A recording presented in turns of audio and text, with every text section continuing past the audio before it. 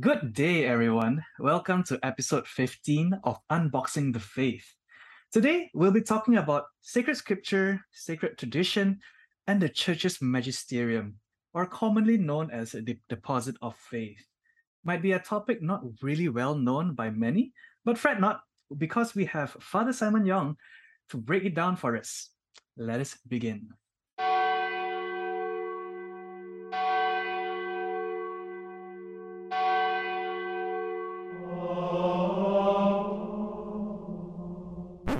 What do you believe? Organ.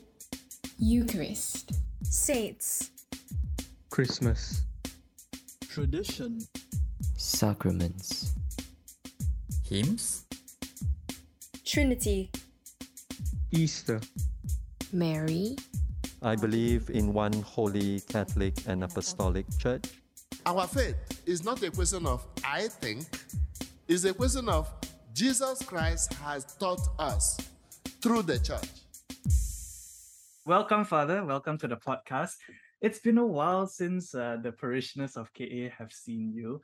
So very quickly, where are you currently residing, and just how have you been so far?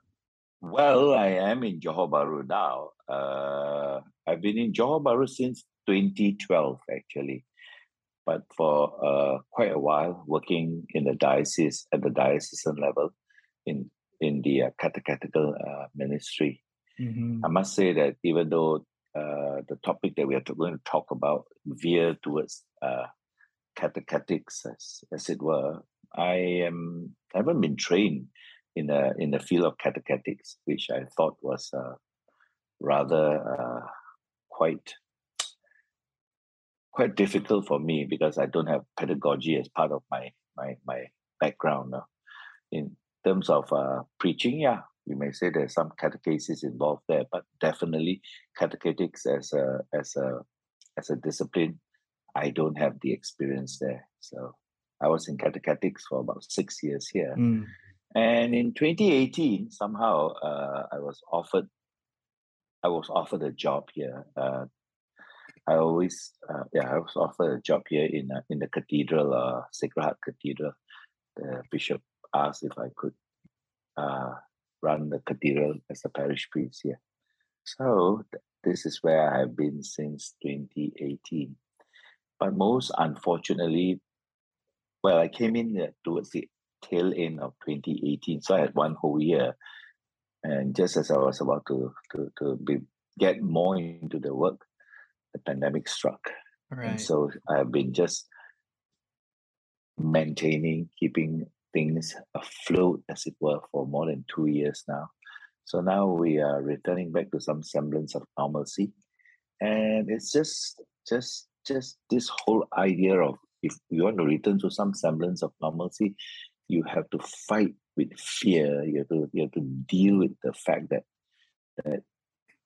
for example, what we're doing right now, people prefer online rather than in-person presence. Mm-hmm. Yeah. So that's where I've been. Yeah. All right. But thank you for saying yes to doing this, even though there's a little bit of online anxiety from, a lot of people. So we have had a number of priests on, actually, from different orders, such as the diocesans, the Carmelites, and also the Dominicans.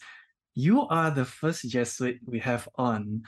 So do you mind just very briefly share about the Jesuit order and what does the IJ at the end of your name stands for? Well, I think it's not IJ, rather the SJ. SJ, so sorry. IJ possibly would refer to the Infant Jesus Sisters, who have had a rather venerable history in this part of the world. But SJ stands for the Society of Jesus, founded by Saint Ignatius. Tomorrow we are celebrating Saint Teresa of Avila, okay, and it's the 400th or the fourth centenary of the canonization of. In those days, there were 5 people canonized on the same day, on the 12th of March in 1622, and apparently the shout went on that the Pope has canonized one saint and 4 Spaniards. Who are these 4 Spaniards? Well, the reason why they shouted one saint and 4 Spaniards is because the only Italian among them to be canonized was Saint Philip Neri. So one saint, they considered the Italian worthy to be called a saint, whereas the other 4 were considered Spaniards. So the 4 of them were Francis Xavier, Ignatius of Loyola, Teresa of Avila, and Isidore of Madrid. So these were the 4 Spaniards canonized. So this year we celebrate the 400th canonization anniversary for both Saint Ignatius and Saint Francis Xavier. Now, Saint Ignatius founded the Society of Jesus, and one of his earliest companions was Saint Francis Xavier. We are more familiar with Saint Francis Xavier because he labored in this part of the world. So the Society of Jesus was founded simply because Saint Ignatius wanted to go to the Middle East. He had a very profound spiritual experience. Then he wanted to go to die in the Holy Land, to work and die in the Holy Land, but he was prevented from it. And as he had gathered a group of people, they decided and they prayed, they discerned what they should do with the body. And all as one, they decided to present themselves to the Pope and to let the Pope decide what he would want to do with them. And that's when the Society of Jesus was founded. Yeah. So the Society of Jesus became one of the largest religious orders of the church. At one point, there were about 36,000 of them, just, I think, at the height of it. And now we're, well, as every other congregation is also facing the problem of diminishing number. We are now down to maybe 17 or 18,000 throughout the world. And very early on, as the society was founded, the members found themselves in different parts of the world because that's part of their charism, to be sent to go wherever the need is the greatest, laboring under the motto for the greater glory of God. Yeah. So that's the Society of Jesus of Islam. But thank you for letting us know a little bit more about the order. So let's get into today's topic, shall we? All right. So today's topic is about sacred scripture, the 3 things: sacred scripture, sacred tradition, and the church's magisterium. Right. So let's start off one by one. The first things first. What is sacred scripture? Well, sacred scripture, aren't we called the people of the book, together with the Jews and together with the Muslims? We're called the people of the book because of revelation, because of the whole idea that it is not just that we come to know God, as it were. It is also God who makes himself known to us. So in that sense, sacred scripture is basically this whole inspiration that has come to us from God, that God chooses to reveal himself to us from times past. It revealed himself to the Jews, and according to our sense of scripture, when the time was right, he revealed himself to us through Jesus Christ, the Word of God, as it were. So that's in a gist. Sacred scripture is about God's revelation to us. It's not as if the book dropped from heaven, lah. It doesn't, lah. The book didn't drop from heaven. God revealed himself through human beings, through the inspiration of the Holy Spirit, lah. That writers, wrote about God's revelation, as it were.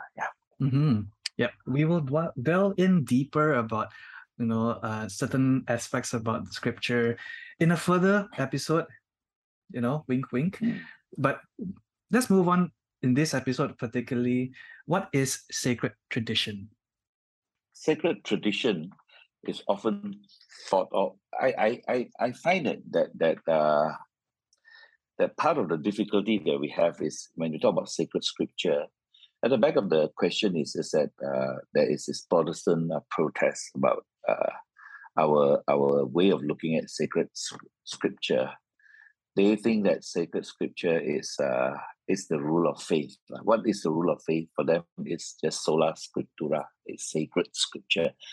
Whereas for us, it's not just the rule of faith, it's not just sola scriptura, it's also the tradition of the church. Tradition has nothing to do with myth, nothing to do with legends, nothing to do with things that but rather things that have been handed on to us.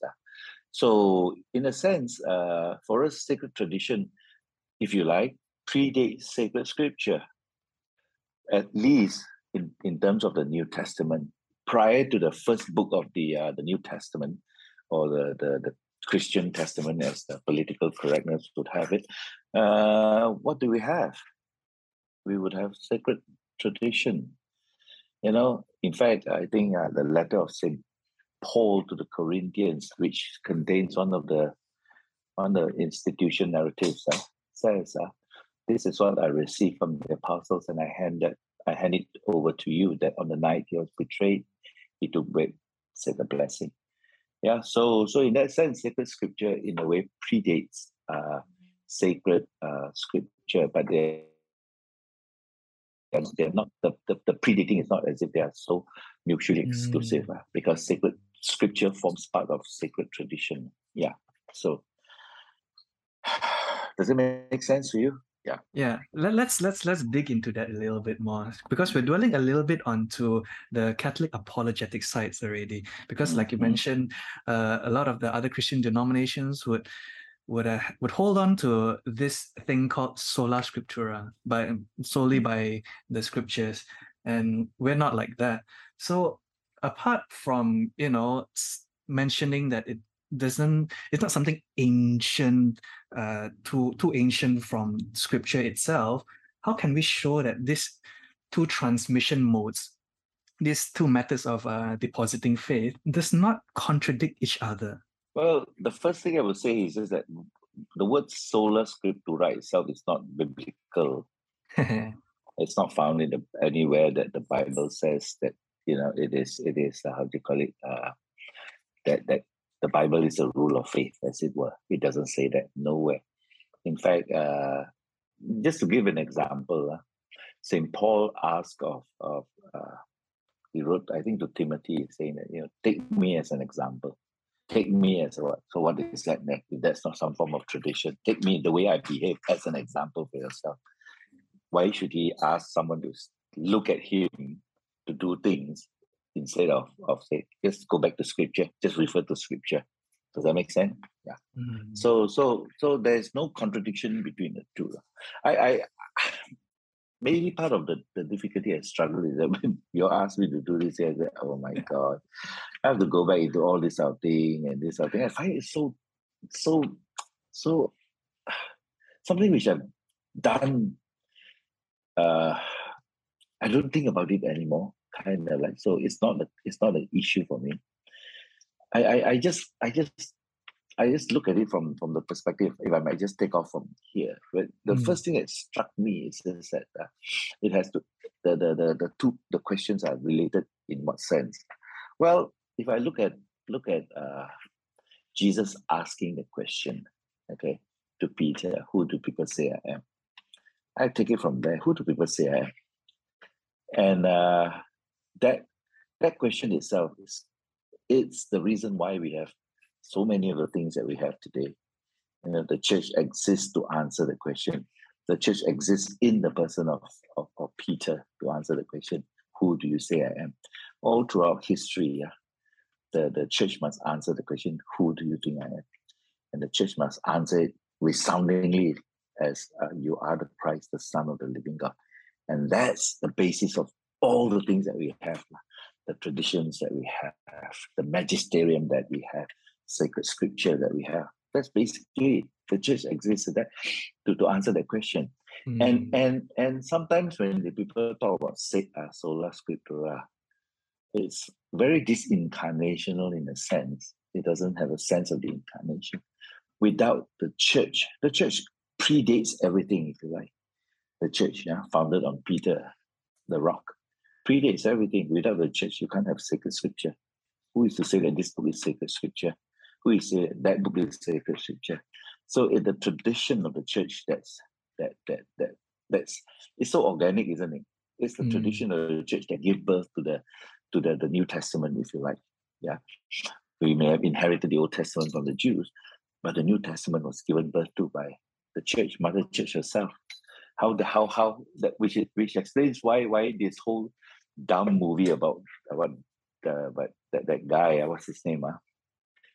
The about 10 years, 15 years ago, it's about this Da Vinci Code, that guy. Yeah, the Da Vinci Code guy. Can't remember his name. But the Da Vinci Code thing was just about the based on the apocryphal scriptures, the Gospel of Mary Magdalene, the Gospel of St. Thomas. Why did the church initially rejected all this as Gospels? Why have we just only settled on the 4 Gospels? Well, partly because of the tradition of the church. The apostles, guided by the Holy Spirit together, the church guided always by the Holy Spirit. I would just personify in the person of Peter through the magisterium of the church. Decided that, very early on in history already, okay, this just isn't it. That just isn't it. This just isn't it. Well, these are the 4 books that we want. These are the 4 books which we can really say to you that they bear the inspiration of the Holy Spirit. Yeah. So that for me is when I read the questions that you asked, that's how I would look at it. I look at it very organically from the perspective of the church coming to birth with the question, who do people say I am? And from there, the church began to draw lines. And she continues to draw lines. Sometimes the lines that she draws, people don't like it, and they think it's too narrow. A good example would be the year 2000, Dominus Christus. Today's world, we live in a world of diversity. We live in a world of cancel culture and woke mentality. That those lines are considered too exclusive and do not meet the standard of what you mean to accept everyone and to be more tolerant. But the church exists to draw lines because she has to answer the question, who do you say I am? You are the Christ, the Son of the living God. Yeah, that's very well put. Yeah. So we're going to talk a little bit on the magisterium now, and then you already mentioned very briefly on a few aspects of how the magisterium works with Peter and the other apostles, right? So I'm going to share 2 paragraphs from the CCC, right? We love our CCC over here in this podcast. So I'll share the 2 paragraphs, and then Father, we just want you to give us a clearer picture on what it's trying to tell us. All right. So CCC paragraph 85. The task of giving an authentic interpretation of the Word of God, whether it is written or in form of tradition, has been entrusted to the living teaching office of the Church alone. Its authority in this matter is exercised in the name of Jesus Christ. This means that the task of interpretation has been entrusted to the bishops in communion with the succession of Peter, the Bishop of Rome. And then paragraph 86, yet this magisterium is not superior to the Word of God, but is its servant. It teaches only what has been handed on to it. At the divine command and with the help of the Holy Spirit, it listens to this devotedly, guards it with dedication, and expounds it faithfully. All that it proposes for belief as being divinely revealed is drawn from this single deposit of faith. A little bit of a mouthful, but Father, let's have you unpack it as you were. So who and what is the magisterium, and what kind of role does it play in the deposit of faith? Now, magisterium is the teaching office, isn't it? Yeah.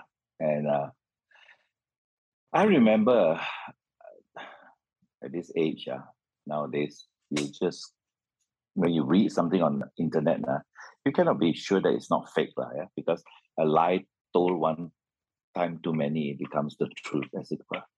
I remember somebody, one of the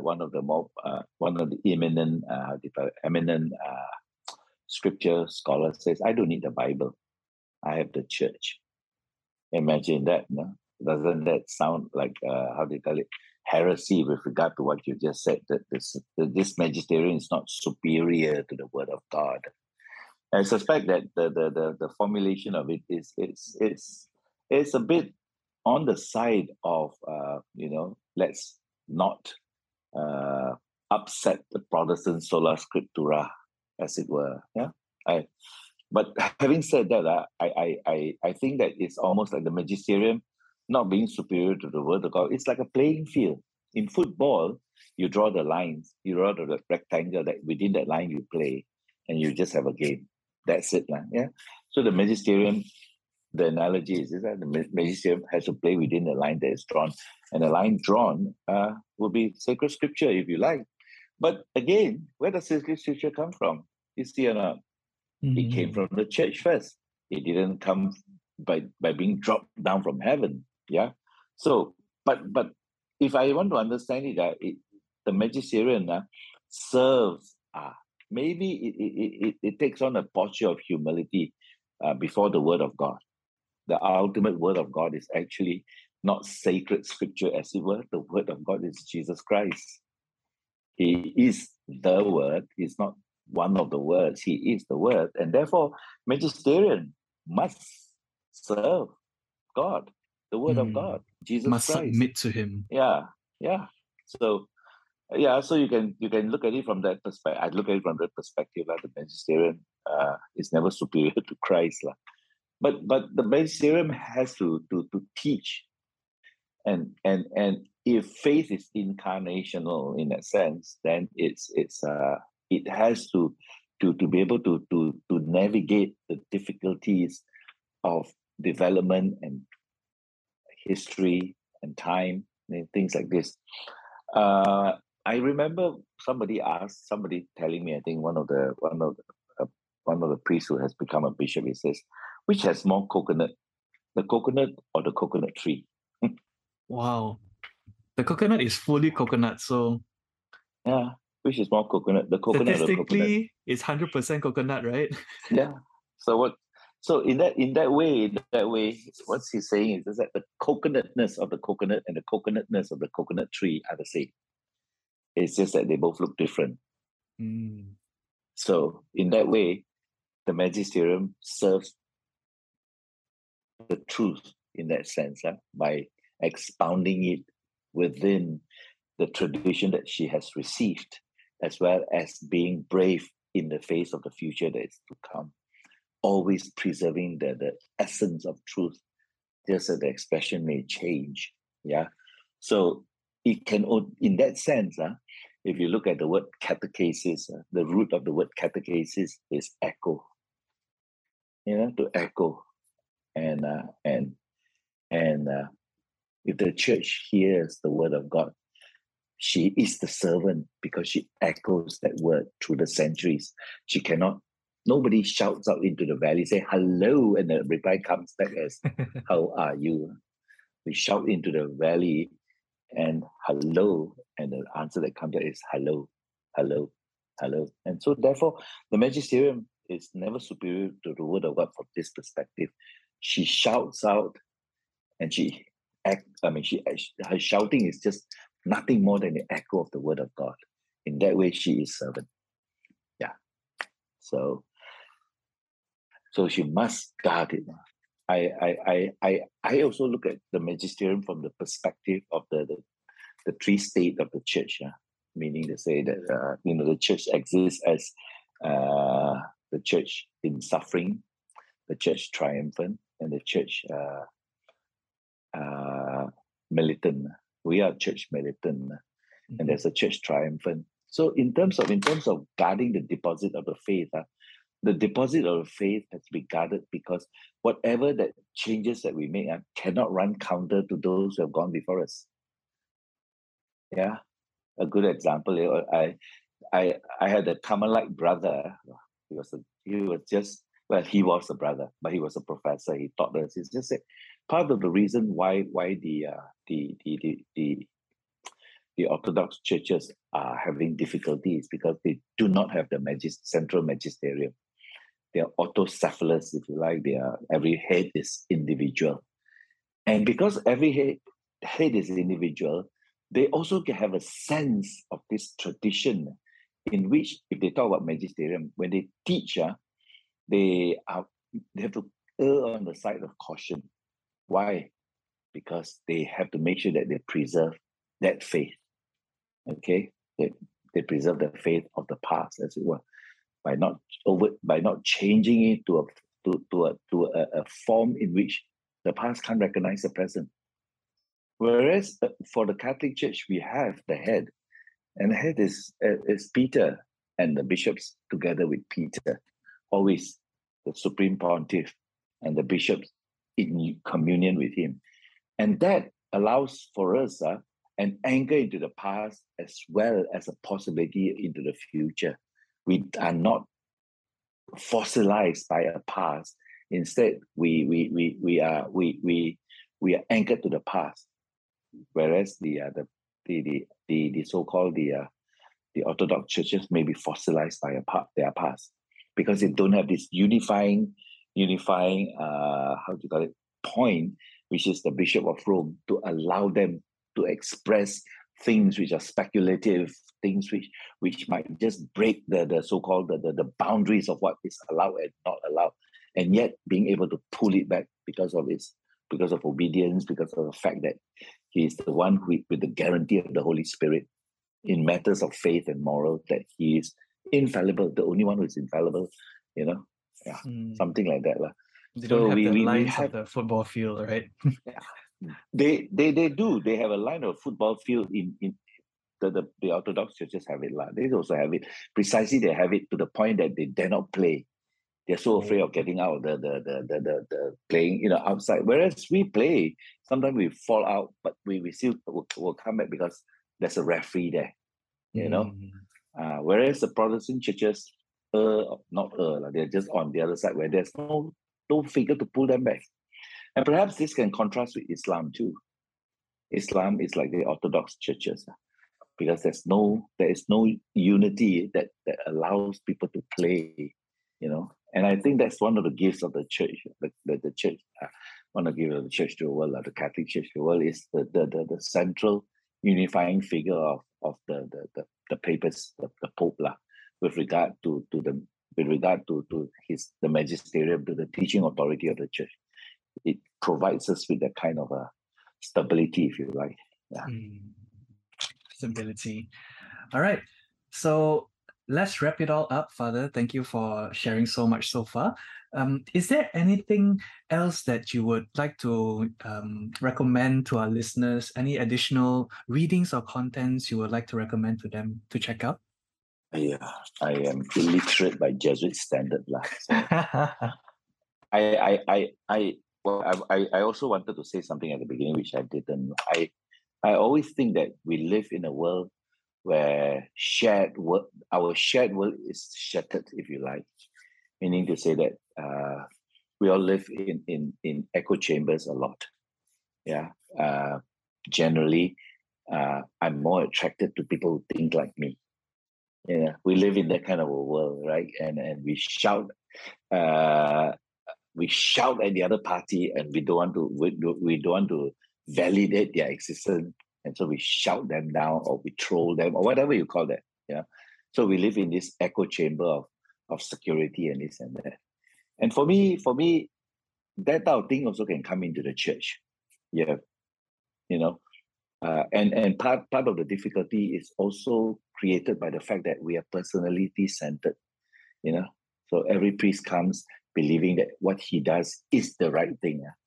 I think if only we could just say that the right thing is the catechism of the Catholic Church. So if anything, I would just say that, if you want to, any reference, if I were to say something which doesn't jive with what the catechism of the Catholic Church says, then I'm wrong. Catechism is more superior to whatever I have to say. I'm speculative. I can be speculative, but just speculation. If I err,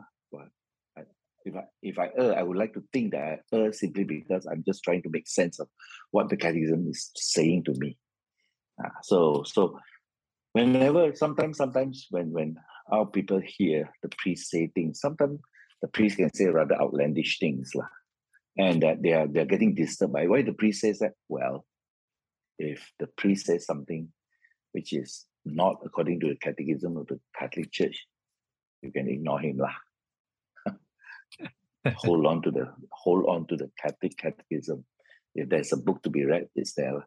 And if you really want to look for things to read, well, search out the more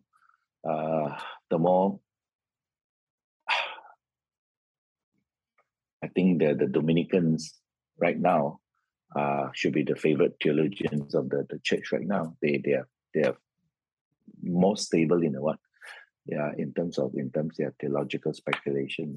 The Dominicans, they have a good website in terms of explaining or explaining St. Thomas in present day language. After all, St. Thomas, whether I like it or not, is still the theologian of the Latin Church. Yeah. So if you ask me anything, I say, go back to the basic, go back to the catechism. That's where you find the authoritative teaching of the church. Sometimes priests may have different ideas. Yeah, they just have different ideas. Bad formation or led astray or whatever it is. Go back to the catechism of the Catholic Church. Does it make sense to you? Go back to the CCC. Yeah. All right. Thank you. Thank you, Father, so much for your time. And thank you for saying yes to doing this with us. All right. So for any listeners out there, if you like any updates, you can refer to our website and our Facebook and Telegram accounts. Also, follow this podcast so you know when our next episode comes out. Until then, goodbye.